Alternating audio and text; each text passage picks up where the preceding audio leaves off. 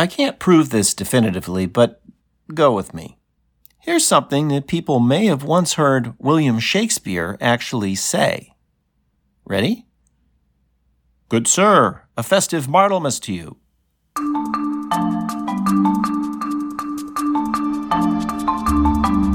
From the Folger Shakespeare Library, this is Shakespeare Unlimited. I'm Michael Whitmore, the Folger's director. There is a lot about everyday life in Shakespeare's time that we would just not recognize today. And one thing that falls into that category is holidays. Martlemas, that word I said earlier, that was one. So was Midsummer. So was the May. There were others, and each one had its own customs and rituals. Some of them have come down to us today. Some haven't, and others are present in ways that we don't even recognize. Dr. Erica T. Lynn studies Elizabethan holidays, and as you'll hear, her work has yielded some surprising revelations. Revelations not only about the holidays themselves, but about the relationship between holidays and what we now think of as theater. Dr. Lynn joined us recently from a studio in Brooklyn for a podcast that we're calling Rebels, Dances, Masks, and Merry Hours. Dr. Erica T. Lynn is interviewed by Barbara Bogave.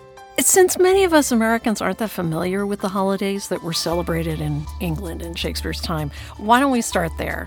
For instance, what was Martlemas? Martlemas was a holiday in November that was the Feast of St. Martin, and it was the time when they salted down the meat to preserve it for the winter. So they would eat up anything that they couldn't actually preserve. And it's often understood as the beginning of the winter cycle, which then lasts until Shrovetide in February. Okay, so people celebrated or observed it mostly by feasting? Yeah, they would observe it mostly by feasting. And there are a lot of feasting holidays, actually. And Shrovetide is they bookend a holiday season where there's a lot of feasting. So Christmas, we all know, but Shrovetide, which is Mardi Gras, also involved feasting. It was a holiday where people would celebrate by eating pancakes, and that happened on Tuesday. On Monday, they ate fried meat called Collop Monday, collops of meat or cuts of meat. And so you can think of this as going full circle in terms of the food. So Pancake Day is still what they call it in England. Pancake Day. Yum. Okay, so moving on, tell us about Midsummer. So Midsummer was the Feast of St. John the Baptist, June 24th, and it was often celebrated with bonfires and also parades. They had giants and unicorns, and lots of the craft guilds actually would march in procession. They would decorate their houses and so forth. And it's one of the holidays that ends a cycle that begins at Easter.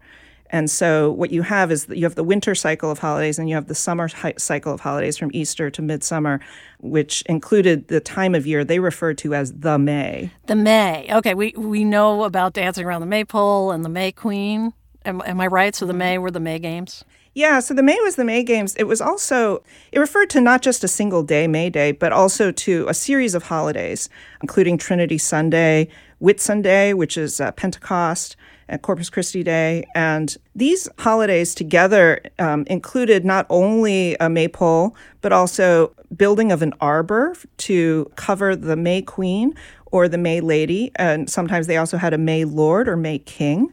These terms are interchangeable, actually. So the term Summer Lord is also a term that gets used frequently, or Summer Lady, for these figures.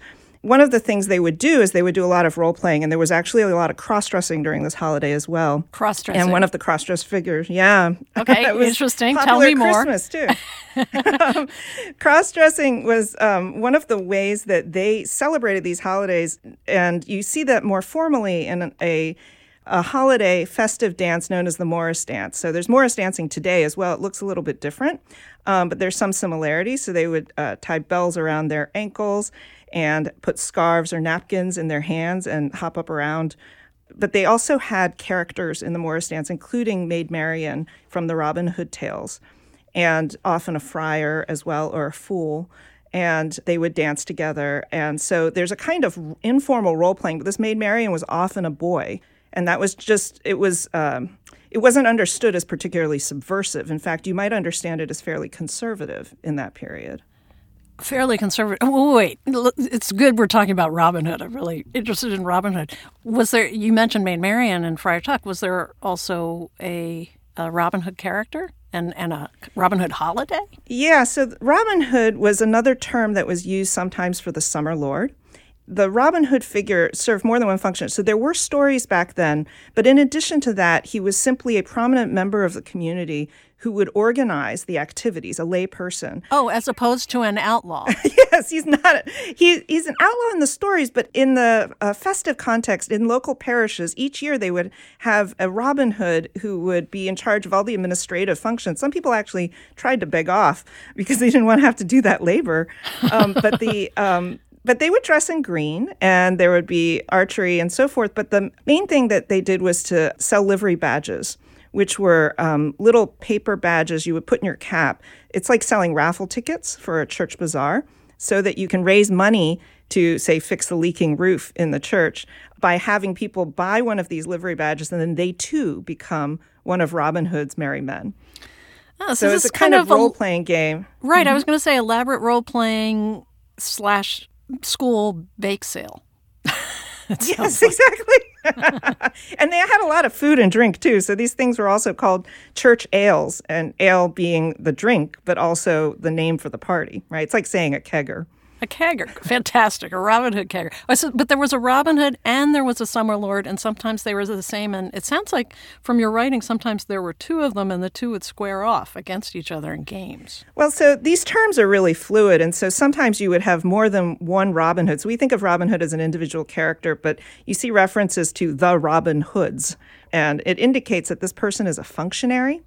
That their job is both festive leader in terms of the role-playing as well as administrative head. Summer Lord was another term that gets used in other records in relation to that. But often the kind of games that they would use as fundraisers included various kinds of athletic combat or dancing. And so there were certainly various kinds of festive combat games where people would spar off. And it's a spectator sport, right? Not unlike football today.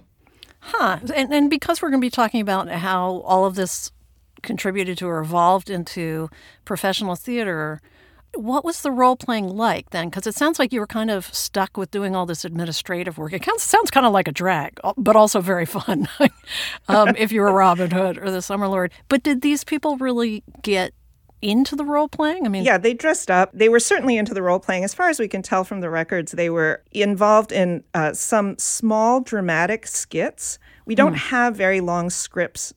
These skits are really rudimentary kind of excuses in order to stage a fight and so forth. But as far as we can tell, people would enjoy playing this the way that somebody might enjoy playing Santa Claus today. And there's a series of kind of signifiers to indicate that this person is the Robin Hood. So they definitely played a variety of other characters as well. And you see some references to these, like Diana and her nymphs are in the procession and so forth. But anyways, the figure of the Robin Hood, it's a form of communal bonding. So just like at Halloween today, there's an opportunity to dress up and to play a character you don't normally get to play. They also did that. And so the cross-dressing and the Robin Hood games are interrelated in that way. I'm really glad you brought that up because I was always Robin Hood for Halloween when I was a kid. So great.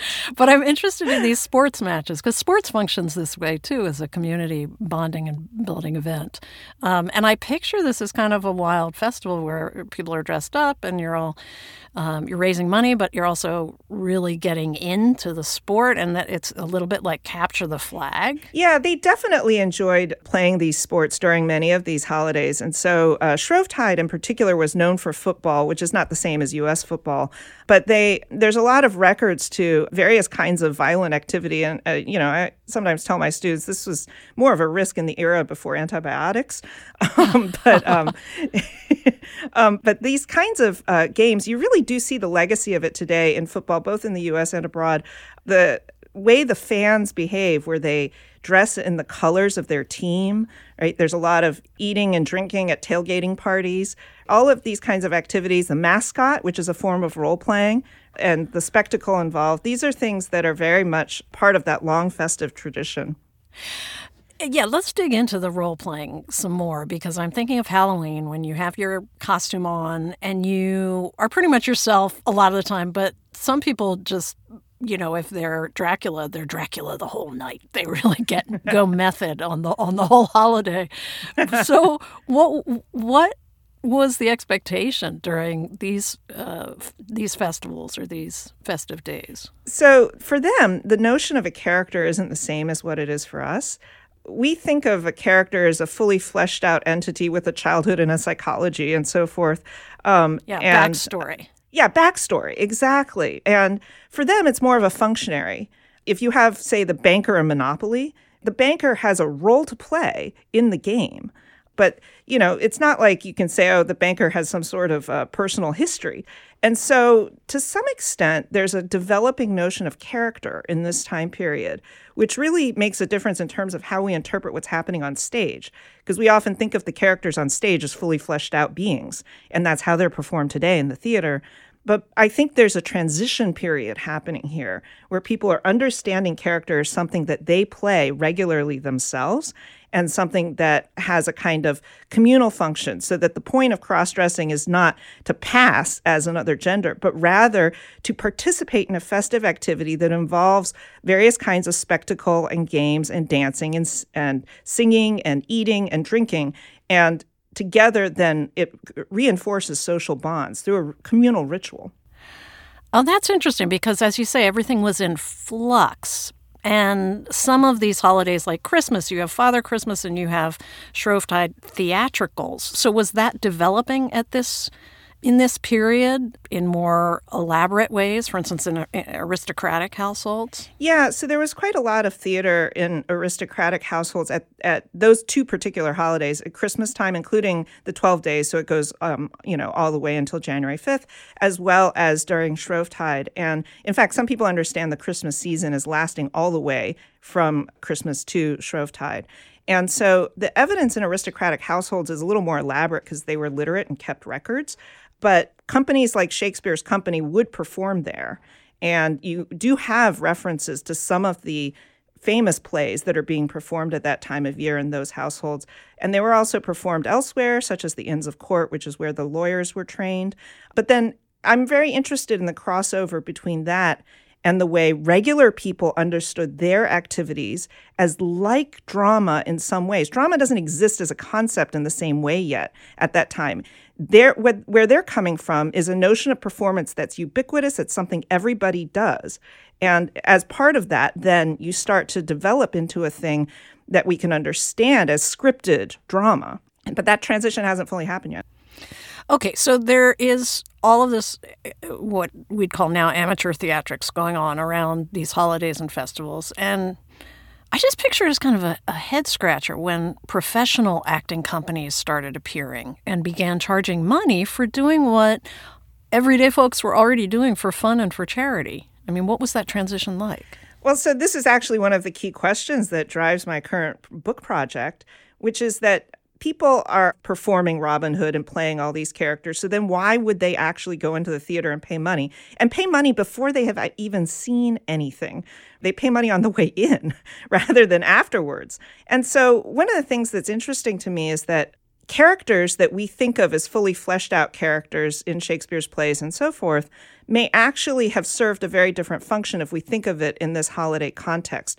So that holidays may well have entered into theater not only in terms of representations of actual holiday practices, oh, here is a sheep shearing festival in The Winter's Tale or something like that, but rather in terms of the particular performance dynamics that they would use to make people feel incorporated into the play the way they would feel incorporated into a festive practice during a regular holiday, except now you have to use your imagination instead of actually literally doing that activity yourself. Seems a lot less fun. Right? Well, it is. I mean, it's a heavy lift if you think of it that way, right?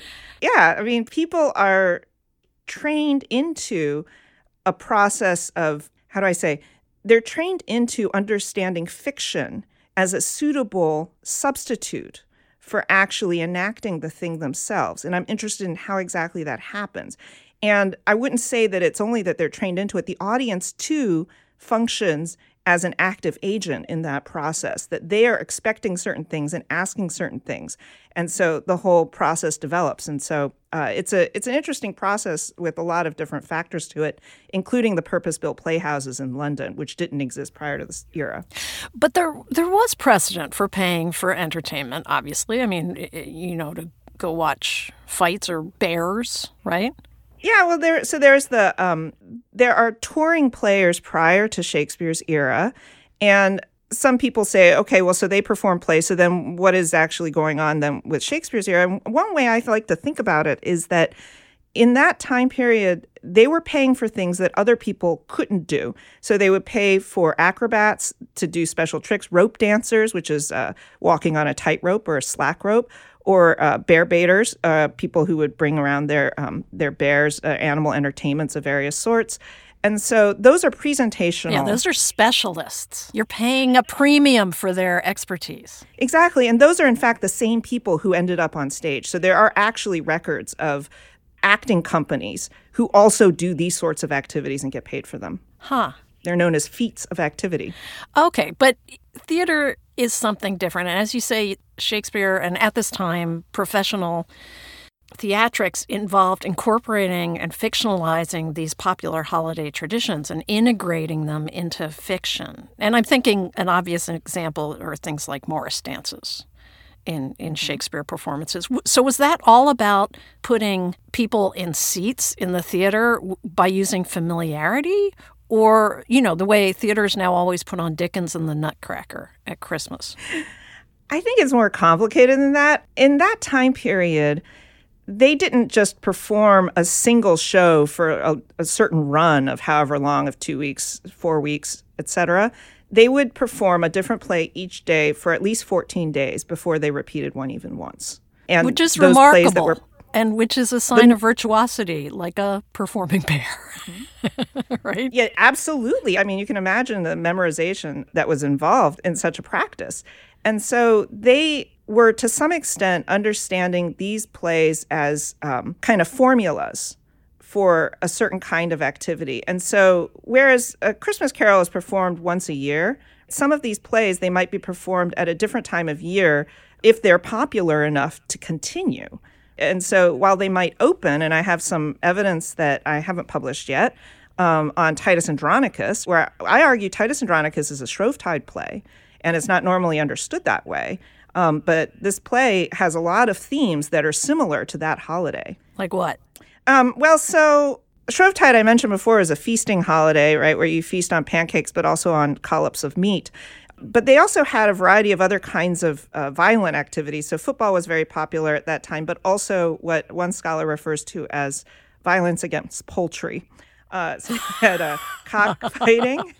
That's very serious, actually. I shouldn't laugh. Violence against poultry. Yeah, I mean, they had cockfighting and cock baiting, but they also had a thing known as cock throwing, which involved putting a chicken in the ground and burying it up to its neck in dirt and then throwing sticks or stones at it or hitting it with a flail. Or sometimes they would tie it to a stake instead of burying it until it was dead. In the 17th century, late 17th century, you actually start seeing people who are, kind of early animal rights activists saying that this really isn't cool, and that they start using effigy chickens instead. So, but I can see the connection now as you're talking to Titus Andronicus. I mean, just the bloodiness, the just brutality. Right. I mean, it's one of Shakespeare's bloodiest plays, right? And it involves a cannibalistic feast at the end. And I argue Aaron the Moor actually is buried up to his neck and asked to starve. So underscoring the question of who gets to eat and who doesn't, but also in this representation of cock throwing. And I've done a little bit of work on the Titus Andronicus ballad, which shows an image that I argue looks very similar to the pie, which, spoiler, end of Titus Andronicus involves baking the antagonists in a pie as revenge, right? But it has this chicken topper on top of it. So it's an interesting kind of parallel. But, if you look at the records as to when this play was likely performed, and then you start tracing these themes, you can start to see some of the connections that are unexpected if you read the play merely as a script that's performed year-round. So your argument means that these early audience members would watch Titus Andronicus and immediately recognize this as cock baiting or cock throwing? I don't know that it's that explicit, but I would say that the play gives them a sensation that feels familiar at that time of year when they're already doing this sort of activity themselves. There's a way in which our sense of time is a homogeneous sense of time that is the same day in and day out year round. And occasionally, certain times of year, the holidays, for instance, we have a sense that, okay, this is the time of year when certain kinds of things happen. Charity, for instance, which is an early modern practice as well. But in this time period, I would say in order to make a case for why commercial theater is going to be worthwhile for audiences to pay for, they have to give them something that they're already seeking.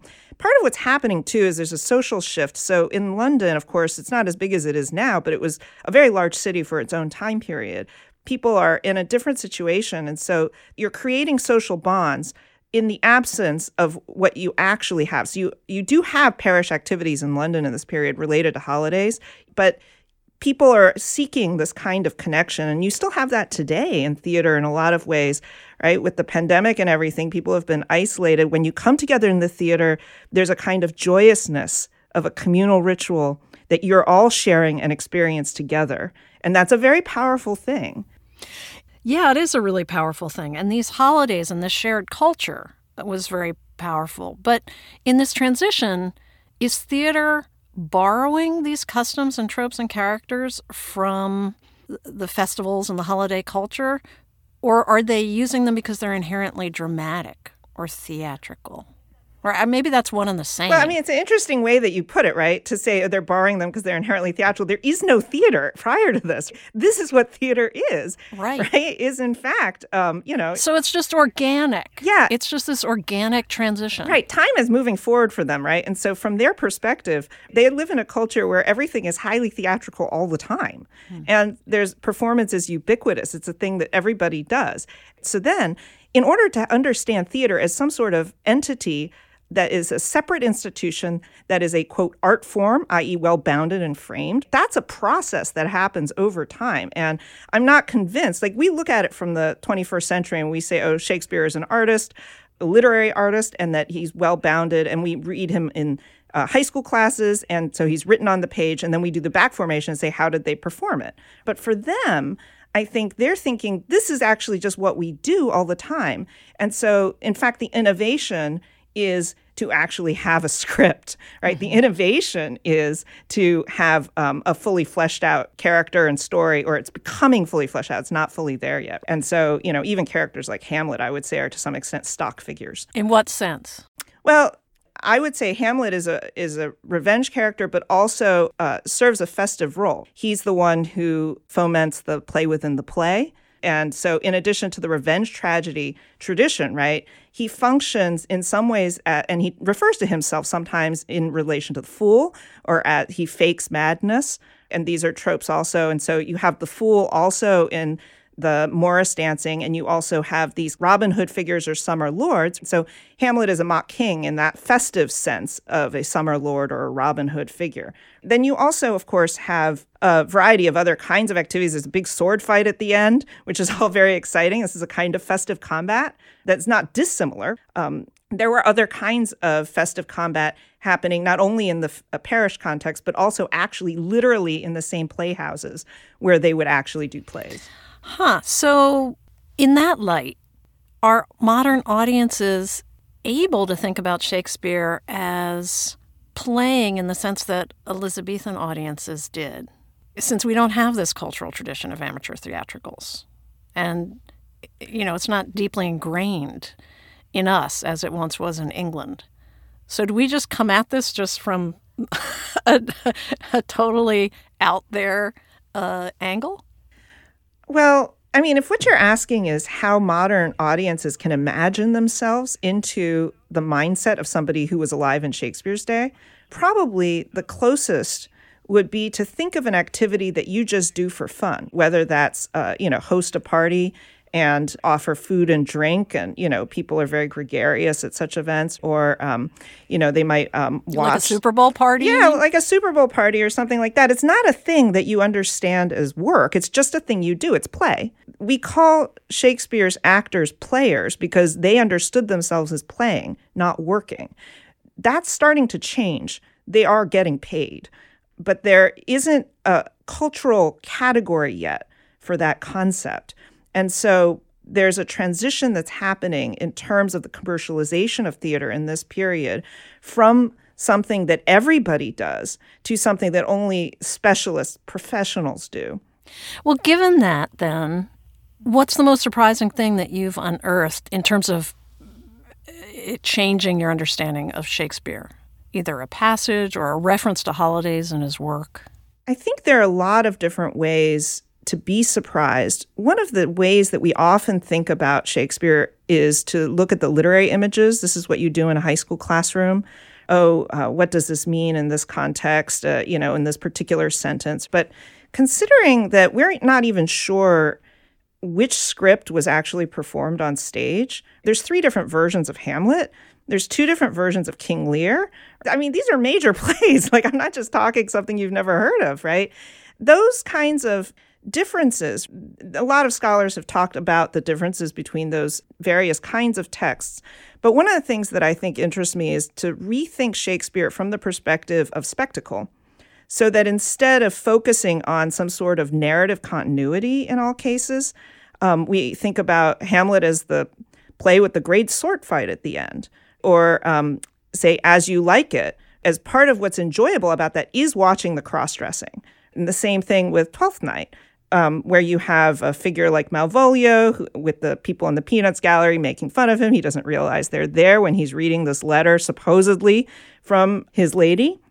This kind of practice we understand often in the terms of these literary themes. But if we rethink them less in terms of the literary themes, or even it's, say, people have done some work on a very cultural context, like they talk about, say, prostitutes cross-dressing in order to solicit customers and so forth. That's a fairly limited perspective. If we think about the fact that everybody's cross-dressing at every holiday, it really does change your understanding of exactly what's going on stage. Are people identifying with those characters then and thinking of themselves as participating in that activity? Rather than reading Shakespeare as this literary artist, as an author, as an authority in that sense, as the buck stops here kind of authority, we can think of Shakespeare as a working artist, as a working theater maker in a culture full of people who understand themselves as everyday theater makers and artists. Even these terms are really complicated because the concept of art doesn't come into being until a little bit later than this time, as we understand it today, as a separate entity that can be essentially commodified and turned into a production. But so if we think of this as a way that people come together, it's more similar to going trick-or-treating and bringing together the neighbors, and the parents can chat while the children ask for the candy and so forth, or a sporting event where people gather together, or a variety of other festive practices. And political protests are actually one of the ways that people also can bond together socially today. So there's a lot of overlaps with a variety of different things. And after a period like we've all experienced during the pandemic, I think coming together and really savoring what it means to have those social connections is a powerful thing. And if we think of Shakespeare in relation to that kind of communal ritual and bonding, it can give us a broader dimension of exactly what Shakespeare can mean to us today. I imagine Shakespeare taking part in some of these festivals, and in his mind, he's writing lines for his role, or a role, or the summer lord. Well, I mean, another way to think about it, right, is that lines are something that arise naturally and organically out of these experiences.